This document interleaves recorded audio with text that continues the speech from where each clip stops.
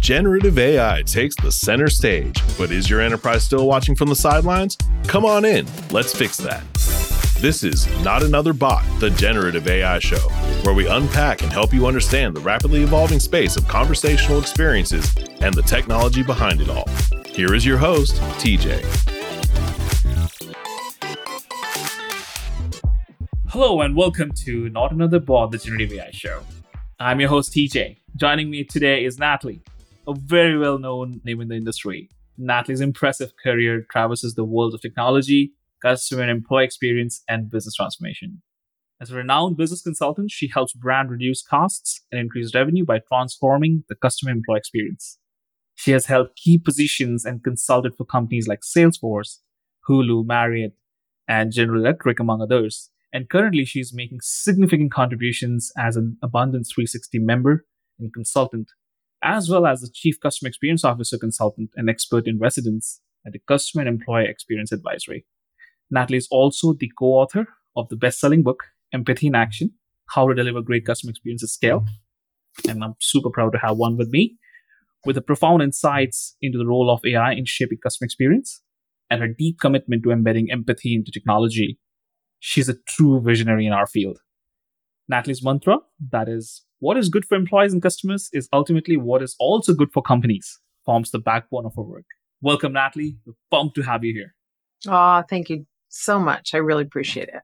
Awesome. All right, Natalie, to just get started, can you share a bit more about your journey from studying metallurgical engineering to becoming a recognized leader in customer experience and AI? It's a complete shift in terms of, going all the way from engineering to building something more specific to customer experiences domain and AI. Would love to understand how that shift happened and if you want to share a little bit more insights there. I come from a family of engineers. My dad was an engineer and he took me to work with him at Ford Motor Company. And I met a woman who was looking at the microscopic properties that then led to their ability to be used in a car. So why is a bumper made out of the kind of material it is, and why is a tire made out of material that can withstand going over big holes and all kinds of things. And so to me, it was really fascinating to look at the connection between the structure and how it performed and then the results. And so as a young engineer, I was often asked to consult on projects, and I saw a lot of the suggestions that were made weren't really customer centric. So there was a whole, in the book I talk about, an opportunity to galvanize steel and for the car doors. And the decision got made that was more along the lines of planned obsolescence. And so I realized that I had this knack for understanding the customer and also the employee, because that decision made an impression on me as an employee. So I realized I really had this orientation, maybe it's just in my DNA, to be thinking about the customer, and then also how does the work dynamic impact the employee, and then how does that connect to what we deliver for customers and employees in the long run. And it's just been an interesting, so now I've just basically, there were a series of events, right, that happened, but I ended up getting hired by PricewaterhouseCoopers to consult in the call center space and CRM. And so, yeah, it's been an interesting journey. And I've used those engineering skills to do root cause analysis and start to really kind of connect some of the dots, especially when it comes to customer employee experience. Wow, that's awesome. This is a massive shift, but also we know that the sort of experience and expertise you bring and things you do is just amazing. And especially for us in this field who are building platform for customer experience, it's just a massive validation when we hear from you and the sort of learnings. It's totally empathic. So awesome. Good to hear. Well, before we go into the actual conversation a bit on the AI and generative AI, I do think that we want to also learn, and I'm sure the audience would love to learn about what inspired your book. Some of it I think you mentioned already, but empathy in action is a big thing in itself. So what inspired your book, Empathy in Action, and how does it tie into your overall mission of where you're heading from here on? So I think the concept of empathy really came from my early days working in the auto industry. And one of the people that I really studied was Edward Deming. And so if you remember that story, he had been trying to get the attention of the American auto industry to really look at the feedback from customers and employees. And they basically weren't open to that. And so he ended up going to Japan and had the ear of many executives and leaders there. And what I saw was, so if we define empathy as the ability to hear the other person's perspective or point of view, what we're really doing is we're collecting feedback. And oftentimes feedback where we may have a blind spot or we may just not know what we don't know. And what I find is most people see the world through their lens, through their eyes, right? Their perspective, and it totally makes sense. And where the richness in life comes from getting that other perspective. And so we've always had the ability to talk to customers and talk to employees and look at that data. But it's really a mindset perspective of how valuable that is. And so for me, the concept of empathy means that you're actually listening, understanding what your customers and employees want and need, and then integrating that feedback back in to what you're doing so that you're delivering products and services that really meet the needs of your two most important assets. Absolutely. What's fascinating to me is that it seems like common sense, and yet we have this perspective that we know better. And I'm not pointing fingers, but it's just like we as human beings think we know better. And what I've learned in the process of becoming what I would call an empathy practitioner is that there are a lot of things that all of us, we don't know that we don't know. And having that other perspective can really change the choices and decisions that you make. And I think there's no field this is more applicable to than what we're doing, especially when it comes to technology. Totally. Well, so rightly said. The opinions are always around, but I think you definitely have to get that outside in view and like lead with empathy to kind of even understand what customers and employees are saying. Is so very well articulated.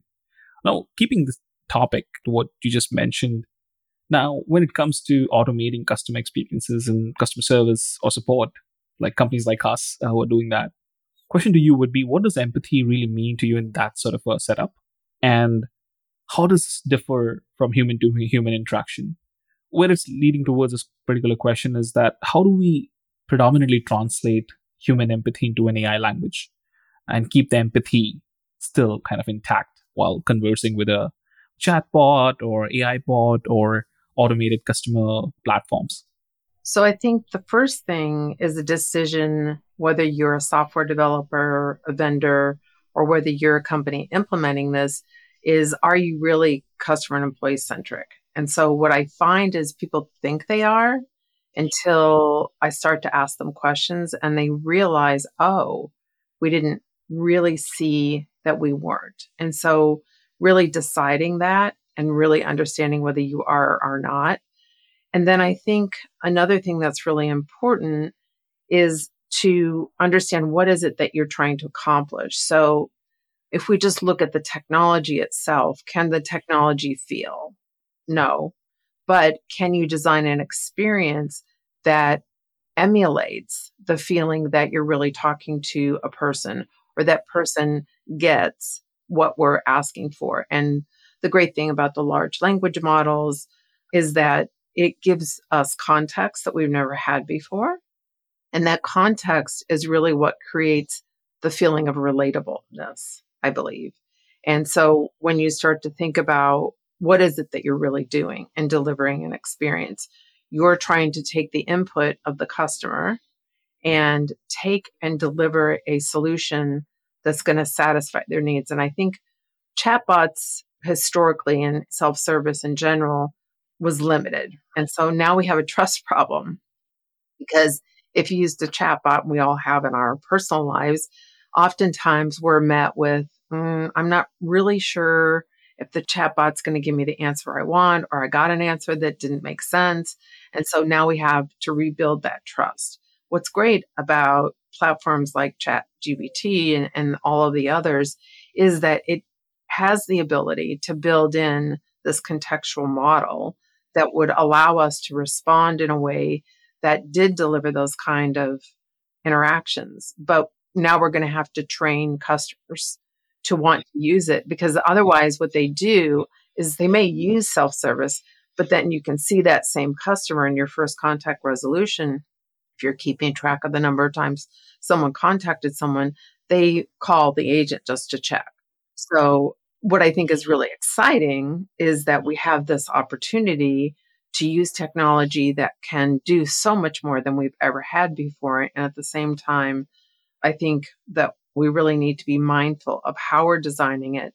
And part of that, I think, is that because we have so much, so I think one of the things that we had talked about looking at is the ability to really become customer centric. So you might say, well, how do I know? So we have so much data in the contact center, from text, emails, voice. So if you take that and you do what I believe is pronounced concision, which is synthesizing and creating a concise summary, you can look at the volumes of data very, very quickly and be able to get a perspective on what's working and what's not working. And once you had that information, now you can really get a picture of current state and the gaps and really solving for what didn't work. And so that's a way of using a large language model to become customer centric. And then once you have that information, then start to design the product or then start to design the experience. And I know everybody who's in technology wants to jump straight to, let's see what the thing can do, right? Let's test it. Let's play with it. I mean, I've had a lot of fun with ChatGPT myself in terms of asking it a question and honing my prompt skills and really trying to figure out what its capabilities are. And it's really cool. But I can see where oftentimes we just jump to the technology and we haven't really considered what the customer really wants. And so you had asked me about customer satisfaction or loyalty. It's really about designing it if the customer gets what they want and need. Have a marketing question. If you have just a general question or a sales question or a broke fix kind of question, if you can really help that person get the answer, now we've created someone that feels satisfied, and that satisfaction is really what's going to drive the loyalty. So what's fascinating to me is that a lot of the principles that we've had in this field for a very long time still apply, and they apply even more because if you think at the speed at which we're going, if you didn't know what you didn't know, you could be delivering the wrong things faster. Well, you just kind of hit the nail on the head. It's just certainly you have the expertise to explain it, but explain it so well. For us, we have been building these experiences and the platform for the longest time. Certainly building very enterprise specific large language models, combining it with the CDPs, the knowledge search. We have a very specific multi-LLM architecture, which is certainly coming out well. I think biggest thing, and we'll talk more about it in this conversation too, is how we were able to create smaller models to be very specific on the use cases. I think a lot of the times we're talking to customers because they all want to kind of jump into this whole technology innovation. It's like, hey, take all of it and just, put it in generative AI. But I think we are going with the idea, what is your problem? What's your use case? And then we have built these very specific large language models for summarization, for document Q&A, for cognition, and a lot more of those. And we're consistently building for FAQ, which is basically helping and being very specific to what customer really wants for the use cases and then deploying it for them. So I think to your point, building the experience and then getting and thinking about building loyalty when they're satisfied is critical. But also the fact that how they're thinking about the adoption from a use case perspective is equally critical. On that note, what would you say, Natalie, is the most significant obstacle when trying to make AI more empathetic? And how can businesses really navigate this? Because to your point, it's new, it's very human-like with large language models, with NLP innovation and generative AI. But then there's still businesses want to navigate further and they really want to feel that human-like interaction. Are there any proven strategies to overcome, any of these current obstacles to make AI more empathetic? And if you have any examples or like a use case you want to share would be great, Nat. I think it really does go back to we as the humans control the machine, at least for now. I know there's a lot of people that are worried about that whole concept. And I think that if we really think about how are we going to create, let's say, a personalized experience. So Mercedes-Benz just released a chatbot for their car and their app. And what they did there was they're using voice prompts. And some of the issues there were around trust and privacy. So if we start to think about using some sort of walled garden approach, so rather than just taking all our customer data and putting it into the open AI system, what Mercedes has done is use Azure Open AI services so that they're using Microsoft's cloud and the AI platform within a specific instance. And they're calling it the Mercedes-Benz Intelligent Cloud. So there, you're overcoming the issues with privacy and trust, which are really key, because if people don't trust it, then they're not going to use it. And now we start to really think about, okay, so if we ingest a lot of customer data and the types of questions that customers are asking, and we have the context and we understand what's prompting them to react, and then we have used the database of all the information and the reasons why, now we can start to contextualize when someone says these things. And before, bots were very rule-based, and they didn't really have the technology to understand context. And so what I want to say is there's not magical thinking here, right? It isn't magic. I mean, there's still technology that's crunching things, right? So part of what we need to understand is what you feed the model and how you train the model, especially in a walled garden situation, is very key, because that's where it's going to generate the interactions from. A lot of people say, well, how do I get ready? Well, part of it is just looking at your knowledge base, looking at your workflow processes, looking at your previous chat transcriptions, and starting to really. And so what's cool about this is the ability to synthesize all that and to come up with root causes and ways to look at why do people call. And so to me, being empathetic is you understand me as a customer. You have preemptively understood 80% of your calls, and there's always going to be some percentage of interactions that are going to be outside that norm. But you really have studied as a company or as a vendor the reasons why I need help. And then you're designing that experience with the data to be highly predictive. So you could use predictive analytics to be able to create a really great interaction based on my preferences, based on the things that I've done before, looking at patterns and next best actions. But again, that comes from integrating some of that historical data. And so the data is still really important, because it's not just some magical thing that the bot is really, really smart. It does require training. And that's part of the It's awesome. Yeah, I think one of the things with it, Natalie, I mean, I think you will be a little bit happy to hear about this is so we have been using, most of the vendors in our space have been using large language models for some time, because otherwise you certainly can't build the context or the sort of outcomes which are important for complex situations. I think the biggest thing we have seen with the adoption of net new large language models, and also our own large language models we have built, is to solve for the complex situations and bringing a lot of the human-like interactions and empathy, which was not possible. And we were able to now touch a long tail of the customer situations and use cases.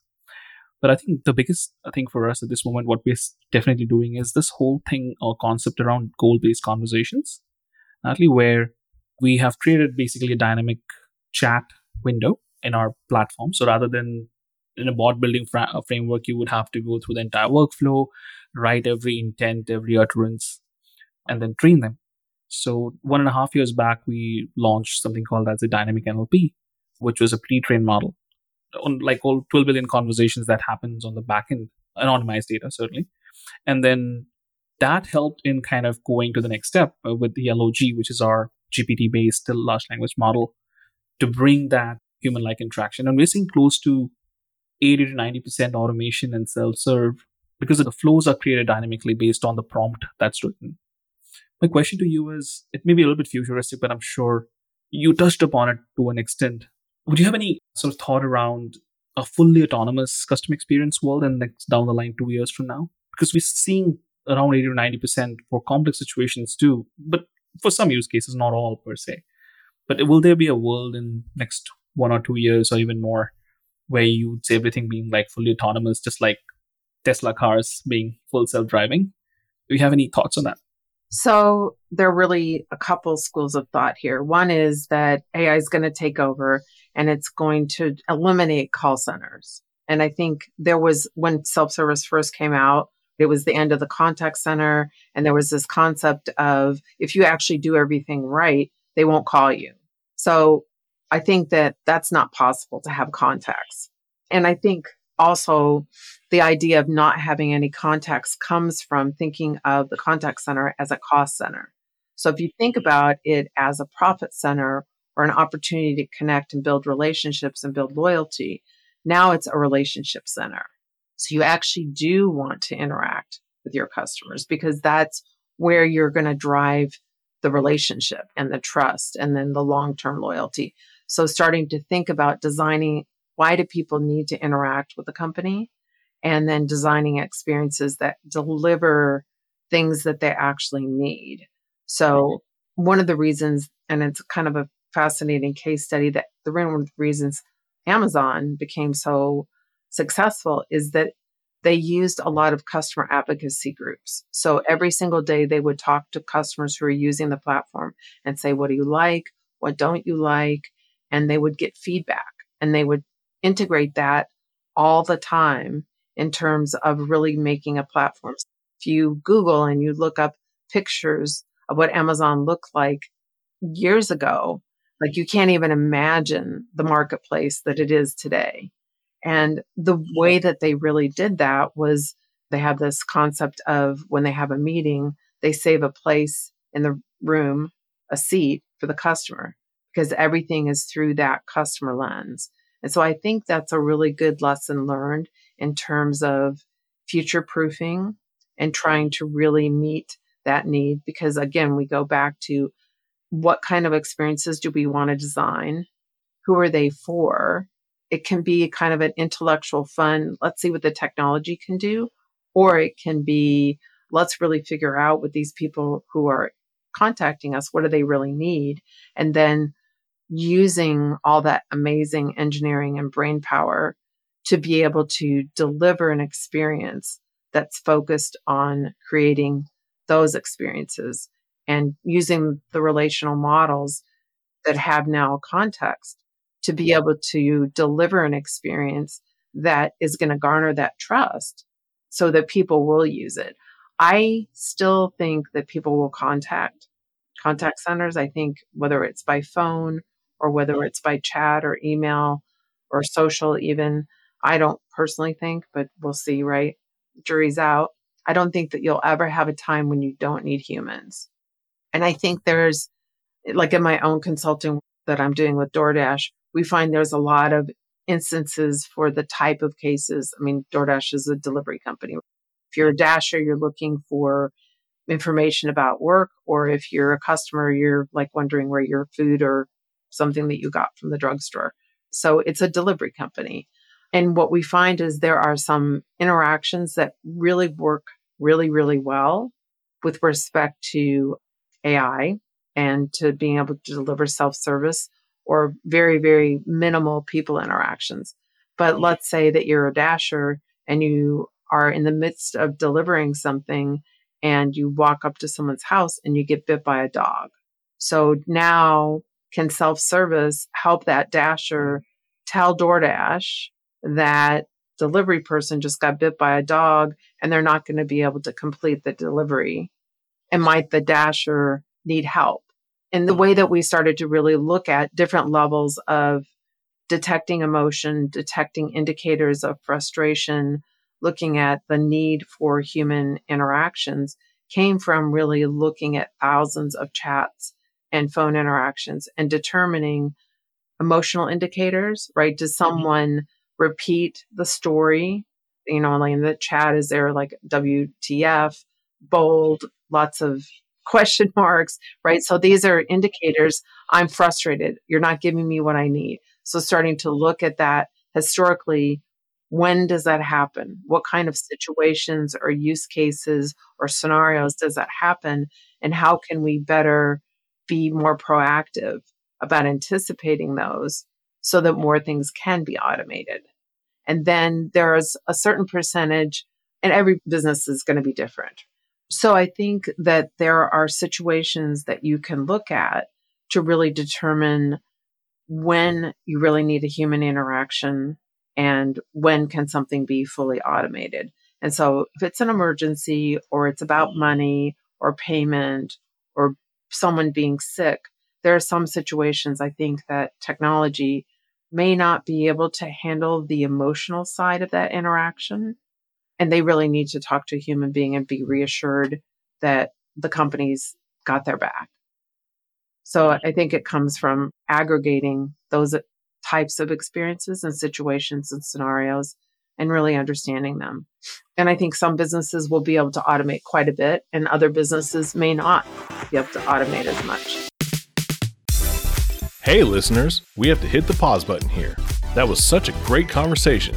Feel free to push play on the second part and pour yourself another cup of coffee. We'll be right back.